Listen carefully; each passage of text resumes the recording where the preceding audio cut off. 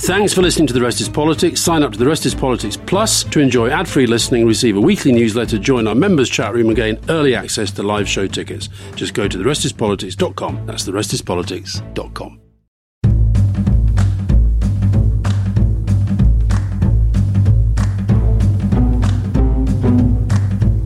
So, welcome to another episode of The Rest is Politics with me, Alistair Campbell. And with me, Rory Stewart. And it's a bit of a short sort of holiday season episode, this, isn't it? Yeah, we're just going to briefly look forward to next year. And take a few Q&As. So let me start with a question for you. Mm-hmm. It's a very bad question for you. Toby Smith. Would Alistair rather see a Burnley promotion or a Labour government next year? Labour government. Very good. Thank you. Here's one more serious. David McFarlane, how do you predict the war in Ukraine will end and will it happen in 2023? I think it's going to be very sadly difficult for it to end in 2023. The best chance now of it ending is paradoxically to follow Biden, not Macron. This is not going to be solved through trying to find some understanding or compromise with Putin. I'm afraid that the best hope now is to keep strong support up to the Ukrainians and to get Putin into a situation where he has to withdraw. And it's going to be very dangerous though, because, you know, at the same time as I'm saying that, I'm very conscious that's a nuclear armed power. It's got enormous reserves and he will not want to be humiliated, but I cannot see a route to anything other than lasting stalemate unless people get on with it.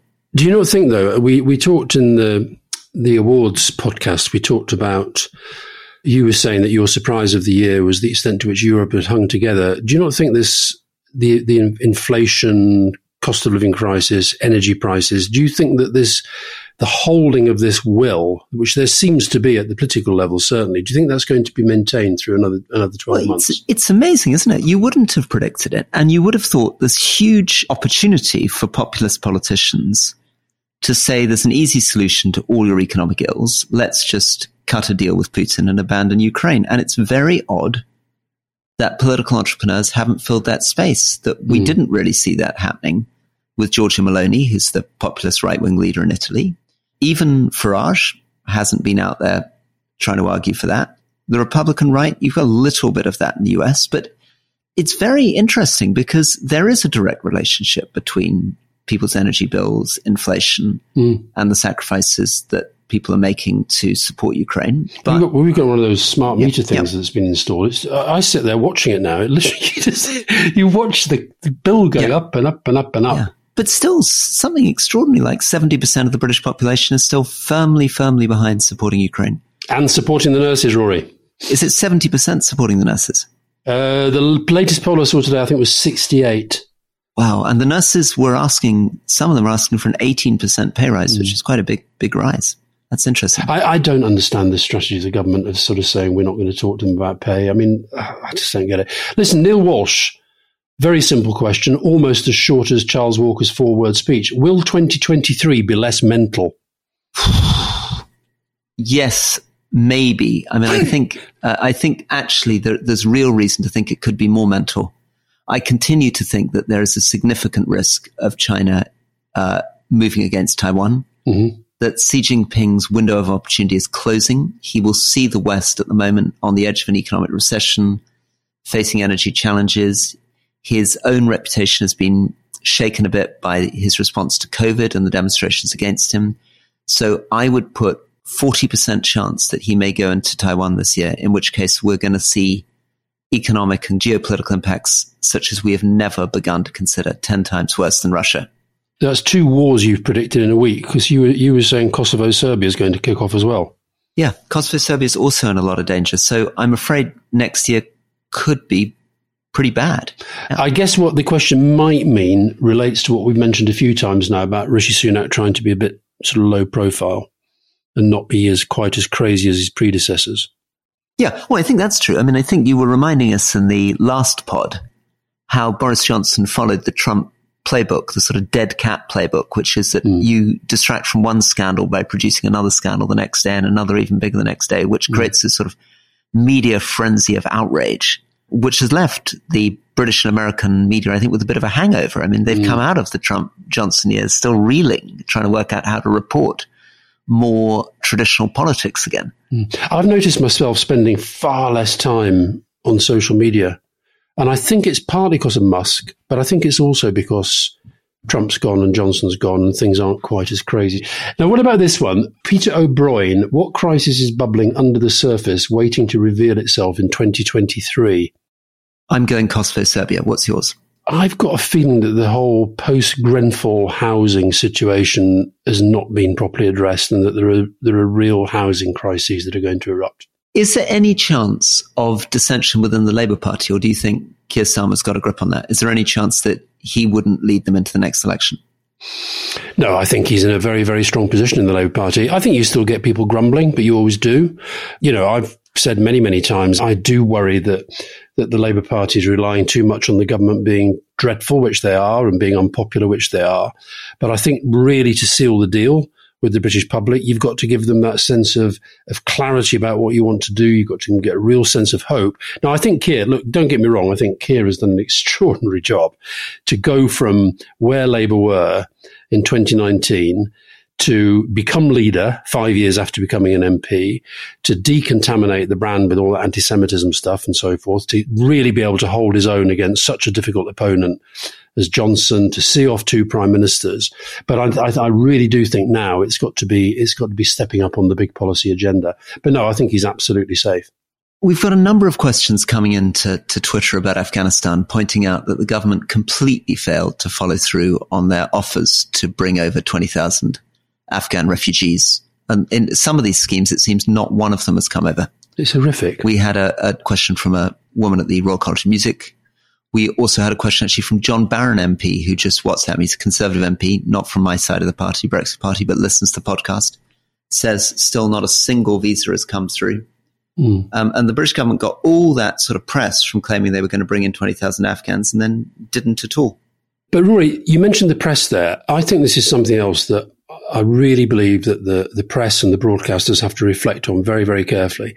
If there's one thing they need to learn from the Johnson Truss era, it is that politics and news and media management is not just about making big announcements. It's then the job of the media to keep tabs on whether those promises are being fulfilled and whether pledges are being followed through. I think Sunak's, I accept he's nowhere near as bad as Johnson at this, but he still has a tendency to make big announcements and then actually not put forward plans to see them through.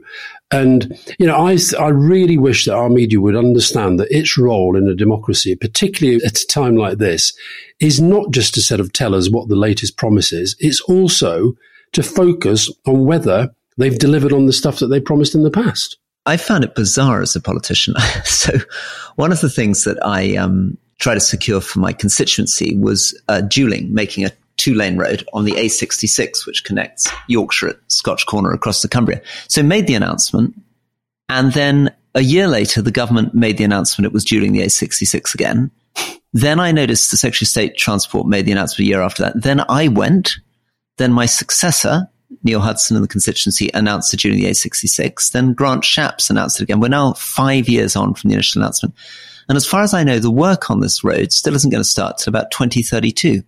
Well, and this is what gets my goat. When we were in government, we used to get criticised the whole time for re-announcing things, when what we were actually doing was announcing things and then reporting on the progress being made in policies that we were taking forward. It's this thing, you see, I think everybody's learnt the wrong lessons from you. There's a lot of re-announcing goes on, doesn't it? I don't like it one bit. Okay, Rory, let's have a quick break.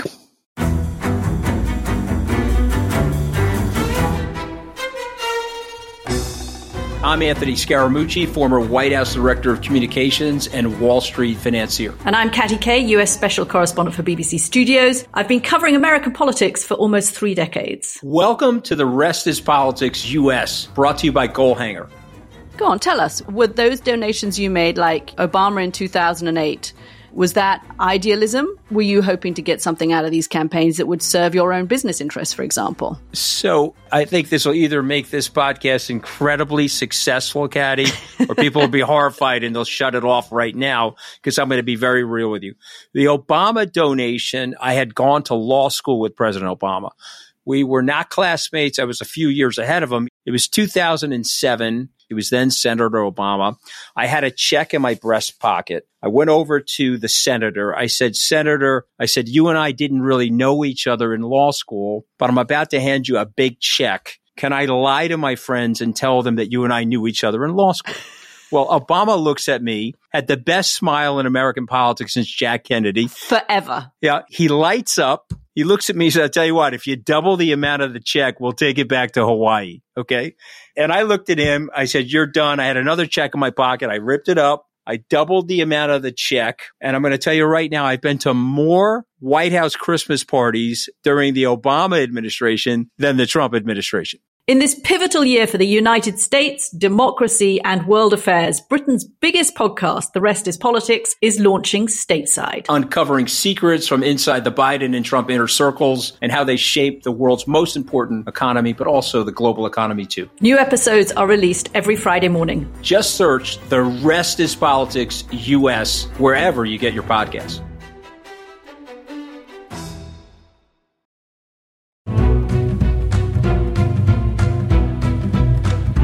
Okay, now here's a question where you can kind of give us a good answer. So one of the questions is... You're saying I don't normally give good answers, Rory? Well, this one you're going to be able to give a very, very good answer to, because Andrea Dobrovolsky wants to know about speculations of great Labour big beasts returning to Labour in the not too distant future. She basically wants to know, where is David Miliband and what's he doing? David Miliband is in the kitchen having a cup of tea, waiting for me to end this podcast, then I'll go down and we'll have a chat about stuff. Oh, that's very good. You've got the Lionel Messi of international development making you a cup of tea. Are you by any chance avoiding the fundamental question, which is, when is David Miliband returning to frontbench politics? I'm not avoiding the question. I just don't have an answer for you. Our producer said, if only we could ask David Miliband. But and the trouble is, if I do that, Lionel Messi's downstairs. He will want to have a chat as well, and I just think that would be very, very, very, very difficult. Here's one. Rachel Hughes. What's the question we should all be throwing out for discussion at the Christmas dinner table? Well, my question, this is much fun at the Christmas dinner table, but my fundamental question is, why have people given up talking about global poverty? Here's one fact. 1980, 170 million people living in extreme poverty in Africa. Today, 470 million people. And do you remember we were going to be making poverty history? There's the SDG, eliminating extreme poverty. Why is nobody talking about it anymore? Why have people lost focus on this? So you're going to sit down with your mother and your sister and your two little boys and your wife, and you're going to say, let's have a chat about global poverty. No, that's true. I'm probably not going to do that. Surely your children want to talk about so. Yeah, well, I tell you what they want to talk about. Literally all they want to talk about is Pokemon, and I don't understand anything about Pokemon. They're completely incomprehensible. Sasha Wheatcroft, do either of you like Brussels sprouts? If so, how do you like them? And do you eat them year round? Absolutely hate them. I hate them. I'm afraid it's not a very good question. Yeah. I've always hated them. And apparently it's to do with the fact that I was told, this is probably nonsense, but both of us have our taste buds intact, that the only people who like Brussels sprouts are missing one key part of their taste buds. Is that right? I'm going to go real Grinch mode now. I have a bit of an aversion. Maybe this is a big difference between you and me, because you love this whole tradition, this idea of tradition. I have an aversion to events or dates that everybody is meant to be feeling and doing the same thing. I don't really get the turkey thing. Fiona's a vegetarian, right? Oh, she's a vegetarian, and you've stopped drinking, which is the other thing that everybody does. And I don't cook, and we're not Christians. So why do we have to worry about thinking we feel social pressure to eat a bloody turkey? I don't understand it. Fortunately, as a fine old conservative, I love all of it. I'll be going to church on Christmas morning. Will you? I'll be romping back, yeah. And so insanely traditional, we will be eating a goose, and therefore covering the entire kitchen floor in deep goose fat, because it always overpours the pan. Okay, so you're going to church on Christmas Day. How many other times during the year do you go to church?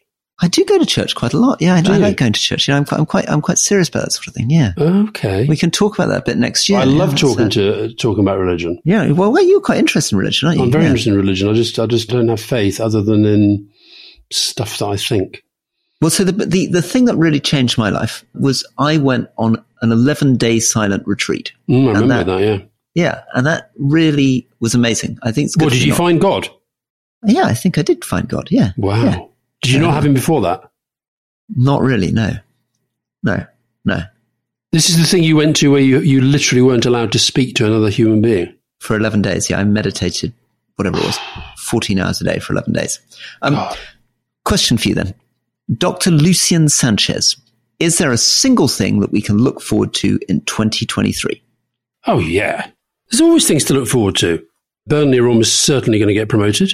I am going to make more regular trips to Glasgow to play the pipes with my tutor, Finlay MacDonald, at the National Piping Centre. Finlay MacDonald, yeah, the great piper, your tutor. And then I think on the political front, I really hope that the continuing drive towards the expulsion of the Tories from government will march on inexorably. I'm looking forward to that. So I'm looking forward to a continuing consolidation of more moderate voices. Mm-hmm. That the move away from populism in Britain and the United States, I'd like to see moving on through Latin America and Asia. Mm-hmm. I'm very hopeful that we will finally next year make a bit of progress on climate, and in particular, the next climate conference, which is in UAE, think more about the people who are at the receiving end of climate. Mm. People like Somalis, who contribute almost none of the carbon dioxide in the atmosphere, but have been through the 4th year of drought. There's $100 billion sitting around. And one of the things that I'm plotting with your friend David Miliband when he gets out of his kitchen. No, it's my kitchen. Your kitchen, yeah. Is how he and I might be able to work together to really think about development for climate. In other words, how do we provide support for the very poorest as they suffer the extremity of climate effects? And I think that's something that next year could be the year for, getting the focus back on poverty. Okay.